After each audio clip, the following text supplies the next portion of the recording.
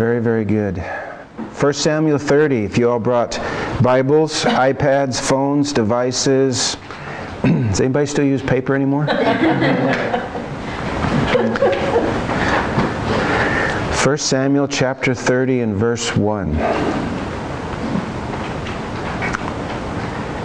1 Samuel 30 verse 1. And remember, if you're following along, sometimes I kind of chop these verses down a little bit to save some time, but the point is still relevant, okay? Yep. 1 Samuel 30 verse 1. Everybody good? Yes. Yeah. Everybody gets all quiet and freaked out because we're taping. Amen? All right. When David and his men arrived at their town of Ziklag, they found that the Amalekites had made a raid. Mm-hmm. They had crushed Ziklag and burned it to the ground. They carried off the women and the children and everyone else, but without killing anyone. Verse 3, when David and his men saw the ruins and realized what had happened to their families, they wept until they could weep no more. And David's wives were among those captured. This in 1 Samuel chapter 30 is one of the darkest chapters of David's life. Yeah. Okay? Sure. You got to put yourself in his shoes because it may be relevant to some of the shoes you've had to walk in. Yeah. Did you ever go through a dark chapter? Oh, yeah. Everything David loved, everything he owned was taken away in a split second. Right. The Bible uses such descriptive words. It says everything burned to the ground. It doesn't mean that he came back from wherever he was with his army and here was some empty houses. There was ashes. Wow. Everything destroyed. Right. Wow. And they wept until they could weep no more. Have you ever cried until there was no more tears? Oh, yes. Sure. Yeah. I've had times in my life where my soul wanted to cry and nothing more would come out. It's like there's just no more tears. The duct's closed up. They've given all there was to give. There's just nothing else left to give. And you just sit there in agony.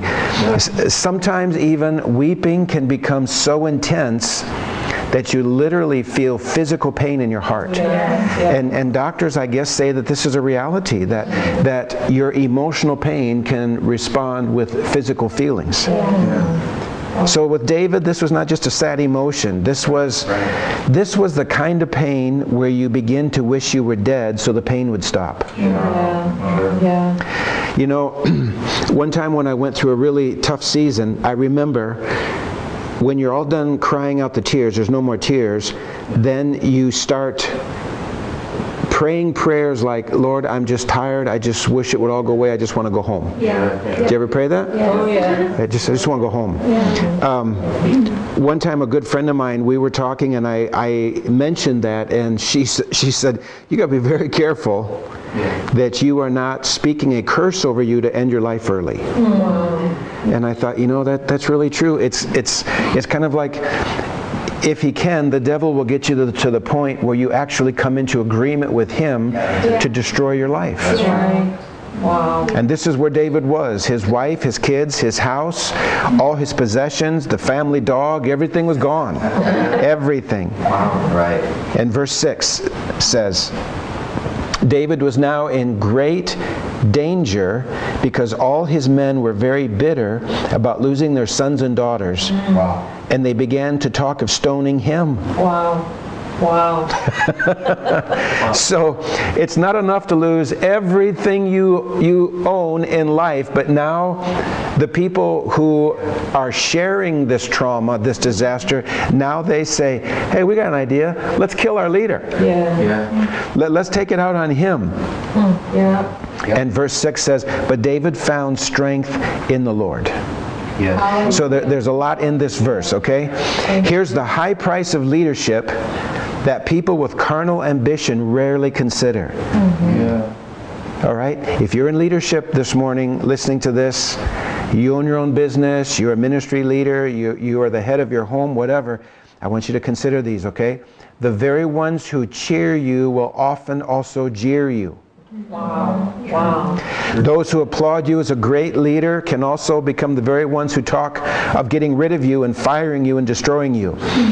It's pretty important, right, that the same crowd that was crying Hosanna to Jesus, just in a couple days were crying crucify him. Yeah. Those were the same people. It was not bring in group A, now bring in group B. These were the same people. Right. Yeah.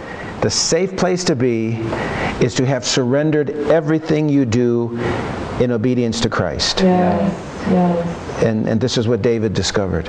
Your job is not to make money, it is a career for the glory of God. Yes. See, that's what's going to get you through the jeers. Right.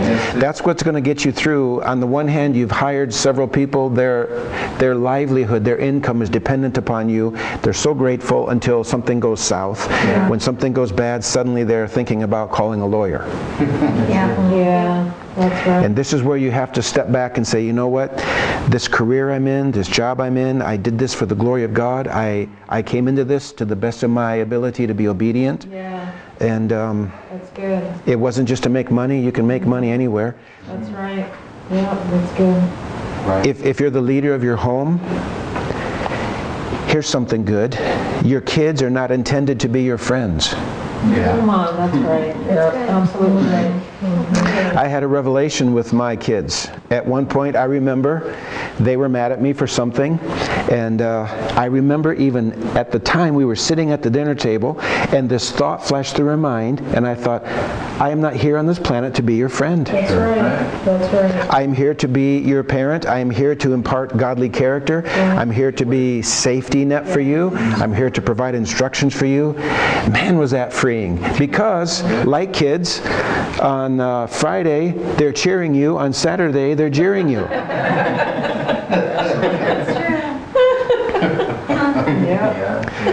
As a business leader, if you're totally honest, you're going to lose clients.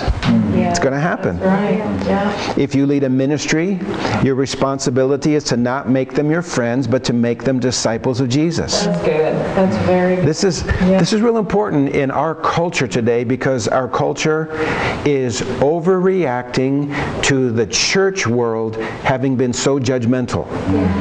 The church world has been so angry and religious and judgmental. Here's 10 hoops to jump through, and if you can't jump through all 10, you're not a part of us. And so now our culture today has reacted to that to the point where the mantra is not Jesus is alive. The mantra is don't judge me. That's the mantra in the church today. Right. Well, if you are a leader in a ministry, your number one job is to make a disciple. Right. And the tough thing is that the root word of disciple is discipline. That's it. That's right. Okay? Yeah. And I know the thing. I understand this after 35 years. What goes through your head is, if I speak correction, they're going to leave me. If I speak to a wrong behavior or a wrong attitude, they're going to leave and go somewhere else. Because churches, a lot of times today, it's like fast food. I want it fast and I want it my way, and if I don't get it my way, I'll go to the one down the road because they'll give it to me my way. Well, you know what? If you're really a leader, you have to just suck it up and say, so be it. That's right. The truth is the truth is the truth is the truth. If you're sleeping with somebody, it's sinful. If they're not your spouse, it's sinful. That's just the way it is. If you want to raise a family, you have to get married. I got one and one amen. It doesn't matter if you don't agree, it's the truth. If you want to raise a family, you have to get married. You can't say we're in love and the papers don't matter. The papers matter. Okay? You're not going to move into a house down the street and say, I don't need a mortgage, I don't need papers, I don't need a deed. I know the former owner and they love me and I love them, so I'm just going to move into their house. No, you have to have contracts. That's the point of it. The contract is a symbol of covenant, and the covenant says when we don't like each other, when we're mad at each other, when we're not getting along, when we're going through a tough time, the covenant says we're in this until we stop breathing. Period. That's very good. That's very good. Now, what I just said is not going to go over big in a whole bunch of churches. But it doesn't matter, does it? Right. What do you do when you're a leader and you find these things going on? Somebody's having problems with porn. You just say, well, I just want to be there for them. No, you want to teach them how to meet that need for intimacy properly. Right. And you say, guys, this is wrong, this is false, this is going to become addictive, this is going to warp your understanding of relationships. Guess what? Our bodies are not photoshopped in the real world. That's right. We're ugly.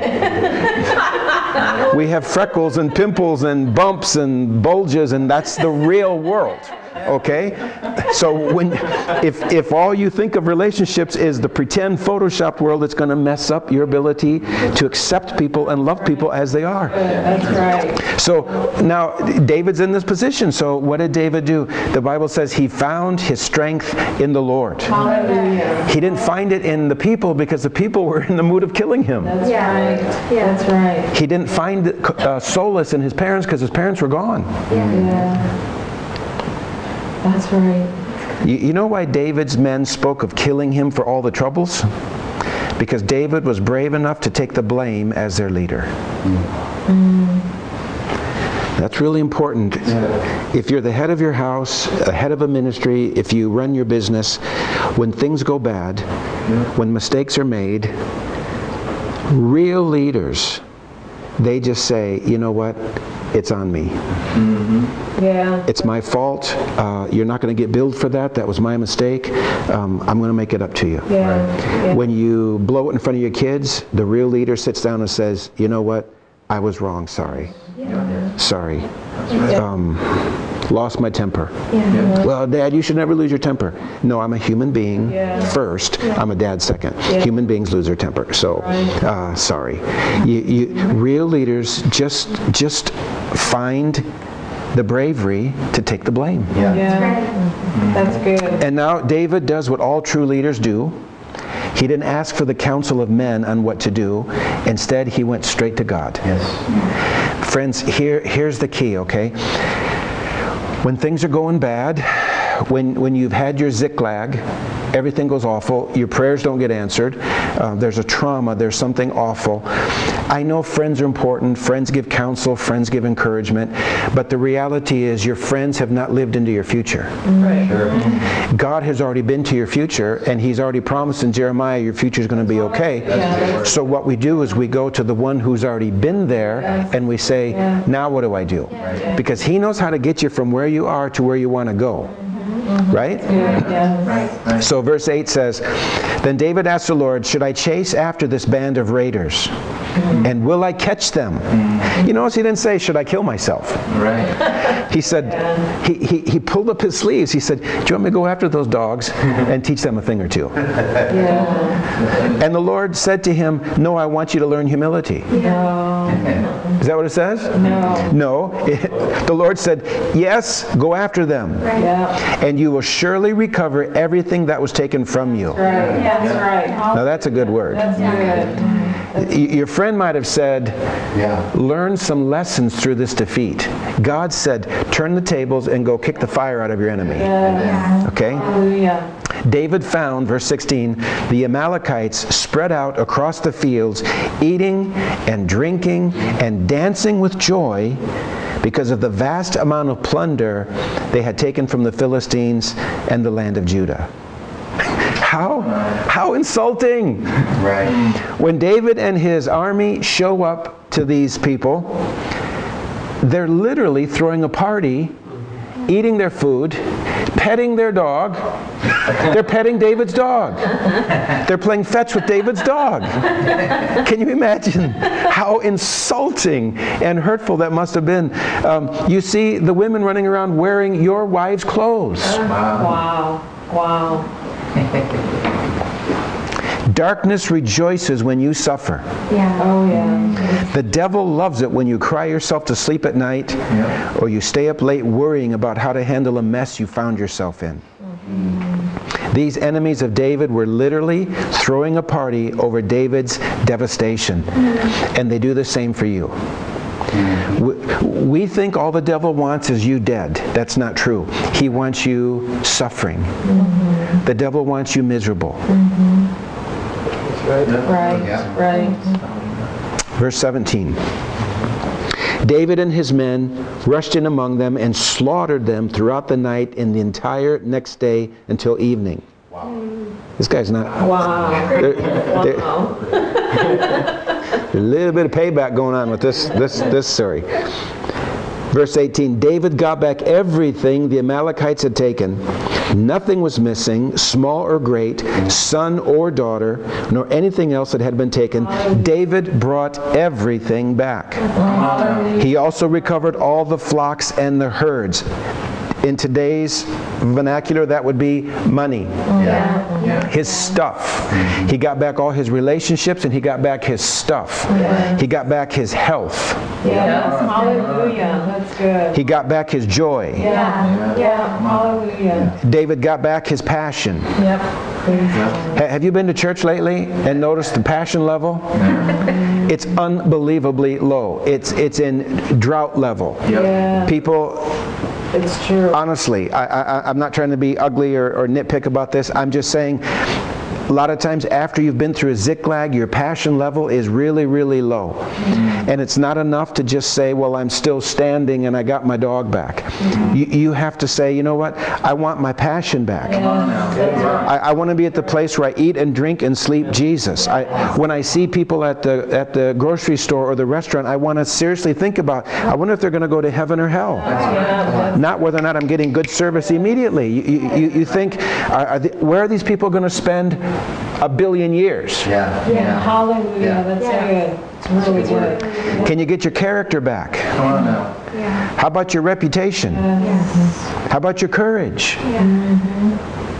David got his courage back. After Ziklag, everything's gone, everything's destroyed, everything is gone. All his friends, his team, want to kill him. And you know what David recovered when he had the word from the Lord and chased down the Amalekites? He recovered his courage. Some people listening today, you need your courage recovered. Come on now. In the last chapter of your life, you got hammered, and now you're playing it safe. Wow, that's good. That's very good. Do you know you can't walk on water until you get out of a boat? Do you know you can dream about walking on water all night? You can think about walking on water. You can read about walking on water. Do you know you can talk about walking on water? But until you actually get out of the boat, you never get to experience walking on water? Some people never have financial miracles because they never ever put themselves out there to get one. How about sowing something scary? How about giving away something that just is a little bit scary? When you hear people arguing about should I give a tithe, which is 10%, do I tithe on my net or on my gross? Are you kidding me? Legalism. Are you kidding me? Give 20% and stop thinking about it. David got his family back. He got his dignity back. That's good. He got his hope back. Hallelujah. Can you get your business back? Do you ever have a business crash and burn? Get it back. Can you get your ministry back? Has your ministry gone in the toilet? Do you yawn all your way through church now? Get your ministry back. Surround yourself with people that you're proud of. When we started inviting people to my house here for the taping, I told Nora, I only want people here that want to be here. And they're not here if they didn't have to stay home and clip their toenails. They're not going to be here if there wasn't 15 other things on their social calendar. I asked Nora, would you bring people that are here because they like the Bible, they want to be taught, and very soon they want to be a part of ministering to the people that are watching right now? That's very good. Yep. Hallelujah. That's good. Okay, now, watch this. Remember, as a boy, David was anointed to one day be the king of Israel by a well-known prophet. Remember? Yes. When David was, what, 13 or something? The prophet Samuel showed up and said, you're going to be the next king. And his brothers jeered and said, yeah, right. His dad said, we've got a lot more qualified sons in this family than this squirt, this little guy that was out on the field. And the prophet said, nope, he's the one. Right after he's done prophesying that David will be the next king, David went back outside and started shoveling sheep manure. That's right. He didn't get a crown. He didn't end up in a castle. That's right. He didn't start ordering his family around. Armies didn't show up. He went back to the farm. Yeah. Okay? So all these years have passed, and now in this timeline we find David devastated at Ziklag, and then subsequently recovering everything. So track with David's emotions for just a minute. David must have been thrilled. Yeah. In fact, sometimes when you get thrilled to the point of distraction.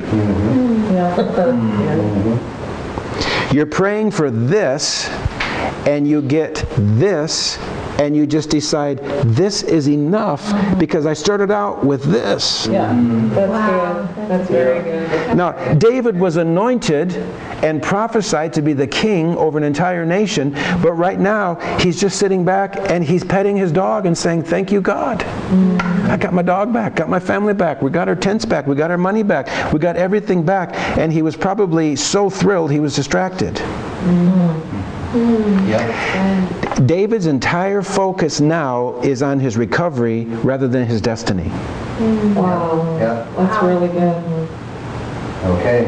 Very good. So, how's your spiritual life when everything is going super? Yeah. That's good. That's good. Okay, you have a good salary. Yep. Do you pray every day like you did when you were totally broke? That's right. That's right. You're living in a nice neighborhood now. Do you pray like you did when you lived in a scary neighborhood? You've got great health. Do you wake up every day grateful for your health like you did when you were recovering from something that was debilitating? That's right. This is the honest truth. After having had a stroke, there's hardly ever a day goes by I don't wake up and say, God, thank you. Thank you. I don't hurt. I can walk. I can speak. Some will disagree, but I have no brain damage. I'm in fairly good form for 56. And David's in that position right now. He's recovered everything. He's got everything.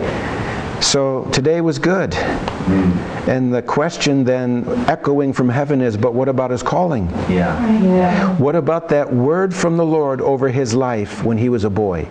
And what about that word from the Lord over your life when you were young?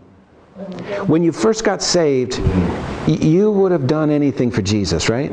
If the Lord said move to Zimbabwe, you would have packed your bags. You didn't even know how to spell passport, and you already had your bags packed, ready to go to Zimbabwe. Anything the Lord said you were willing to do. Usually during the very nucleus of our salvation, the very beginning days, our hearts are so tender, they're so grateful that we, from the depths of our spirit, we tell God, what do you want? I'll do anything. I'll go anywhere. It's all yours. What do you want? And usually that's when God will drop into your life a 50-year plan. Wow, that's good. He'll say, here's what I want you to do. Now it could take 50 years to get that done, but he'll drop those destinies into your life. That's good. Okay? And so this is where David is now. Been through a trauma. He's recovered everything after the trauma. And now the Lord is saying, but what about that call? Okay, now watch this. Samuel chapter 1 verse 1. David returned from his victory over the Amalekites and spent 2 days in Ziklag. Verse 2. On the third day, a man arrived from Saul's camp. Saul was the king of Israel. He was David's nemesis. He was crazy. He was always trying to kill David because he knew that David was going to be the king. And so Saul was always after him. Okay? He had torn his clothes and put dirt on his head to show that he was in mourning. And he fell to the ground before David in deep respect. So the question is, why?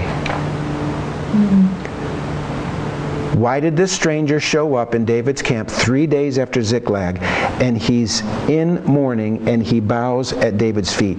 You know why? Because he was bringing news to David that Saul had just been killed, and David was about to be anointed king. Wow. 3 days after David's greatest trauma, 3 days after David's greatest recovery, the news of his lifetime comes that wicked King Saul is dead, and it's now time, finally, for his promotion. His day of destiny is finally here. The question to you is, what is coming your way in 3 days? Come on. Hallelujah. It may be 3 days after some horrible event, some horrible trauma, and the Lord smiles and He says, you don't know what's coming in 3 days. You're crying your eyes out. Remember, David had no more tears? And God in heaven is looking down at David while David is sobbing and sobbing and sobbing, and the Lord smiles, not unkindly. The Lord smiles and He says, son, you have no clue what's coming in 3 days. Amazing. David is now rejoicing with all his possessions, his job, his family, his stuff. He's got everything back. He's thrilled to death. And David's now reveling in the fact that he recovered everything, not some things, everything. And the Lord is still smiling, and He says, you have no idea what's coming in 3 days. This is not it. This is only what's pointing you to what's coming. What's coming is your destiny. Wow. That's good. That's good. That's really good. Wow. 3 days from trauma, 3 days from recovery, David steps into his lifetime destiny to be king and the ruler and the type of Jesus for the rest of the world to look at. The rest of the world, for all of time and eternity, will look at King David's life and see examples and types of the man Christ Jesus in 3 days. Wow. So my friends, listen. You could have been in a great trauma in the last chapter of your life, or you could have been in an amazing recovery period. But unless that lines up with what you know as the word of the Lord for your life, you thank God for it, you enjoy it, you revel in it, you're grateful for it, but you know what? You just don't settle. You go back to God and say, listen, you promised me a family. You promised me a healing. You promised me I would minister to the poor. You promised I would have the wealth to be able to take care of people. You promised there would be a business anointing on me, that I could hire people and change their lives with salaries. You promised me whatever it was.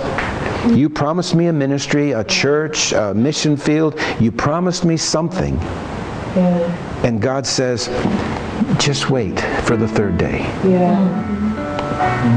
Got it? I'm going to pray for you, and we're going to ask the Lord for this third day destiny to come. Okay? Before we pray, don't shut me off yet. Before we pray, I just want to remind you to give tithes and offerings if we are meeting needs in your heart. We're teaching you. We become a church for you. I saw something in Scripture this week I want to show you. This is crazy.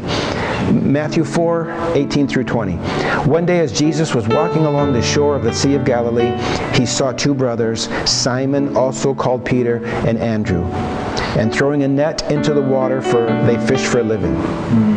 And Jesus called out to them and said, come follow me, and I will show you how to fish for people. And they left their nets at once and followed Him. Okay? Here's an insight. There's two primary ways of fishing which I understand. You can throw a net or you can cast a line. Yeah? Apart from just a shotgun, I guess, you can try to blow them to bits into the water, but you throw a net, you cast a line. Today, right now, the Lord is putting an emphasis, a powerful blessing that has never been seen in any other generation, and how to fish to catch men. And that's using nets and lines. We call it the internet, and we call it online. That's awesome. All right? When you give offerings, and we have increasing numbers of people giving offerings and tithes, you are fishing for men, okay? We're not getting rich off this, believe me. We're not taking up offerings so I can take a vacation to Hawaii. These offerings are going into the kingdom of God. It's buying the equipment that we need to reach now almost 2,000 people, thank God. We're going after men. We're trying to give teachings that will emphasize the lordship of Jesus in your life so that you're not going to be jacked up by the devil. You're not going to be taken advantage of. If you've been through a trauma, you can recover beautifully. And if you have a destiny that's not yet been fulfilled, you don't have to settle for recovering everything, because in 3 days there's something amazing coming. Yeah. All right? Trust God for the word that He gave you back when you were a baby Christian believer who whatever, if God said you were blue, you believed you were blue. Whatever the Lord said, you just took it on board. And now we decide, you know what? No matter what I've been through, either trauma or recovery, my third day destiny is still coming. Yeah. All right? So give your tithes, give your offerings, help us to reach people and bless people. And let me pray with everybody right now, okay? Father, in the name of Jesus, oh Lord, I pray for those who have been through Ziklag. Lord, you give them the word of the Lord that they are going to recover everything. They don't have to give up. They don't have to sit and cry any more tears. Lord, you have bottled up their tears. You've heard their prayers. You have seen their faith. And their Ziklag was only serving a purpose. That was not their destiny. It was serving a purpose to get a more fully dependent heart upon you. So Father, I pray in Jesus' name, those who are watching, those who are here with me today, whether you are in the season of a Ziklag or whether you're in the season of recovery, maybe you've got it back now. You're debt-free. You've got friends. You've got your character back, your reputation back. You've got your health back. You've recovered things. Today, Lord, I ask you, speak to people and prompt them. The third day is still coming. There's news coming. King Saul is dead and you're about to become king. That evil man that tried to destroy you is killed. You weren't even a part of the killing. You weren't a part of the battle. God took care of that. He's removed your arch enemy, and now it's time for you to receive your place in the kingdom, your position, your anointing, to be the father you were called to be, the mother you were destined to be, the business person that will change the way business is conducted. You will change the way business is conducted in your genre of business. That your ministry will raise up disciples, not crowds. Right. You will reproduce passionate people who love Jesus more than anything in this world. Father, we speak the blessing for everyone watching. I pray the blessing for everyone who is giving gifts and offerings. Lord, I speak blessing back to them, multiplied because they've given out of love and faith. In Jesus' mighty name. Amen and amen. Everybody said amen? Amen. Thank you for watching. I hope this teaching helped you. And you stay tuned. Please send in any prayer requests, or if you get answers to prayer, let us know. You can find me on Facebook. Just find Michael Lindquist San Antonio and click befriend me. And as long as you're not crazy, I'll befriend you. And we will pray for you and reach out to you. Go on our website that you can see on the screen, and truly we will take care of you, okay? Listen to the podcast now. We had people say, would you please do podcasts because I can't sit in front of a computer. So we heard you, and now we've got podcasts so that you can listen on the go. And I think this will be a blessing to you, okay? Thank you for coming, everybody here, and thank you for watching. We'll see you next time on Next Chapter.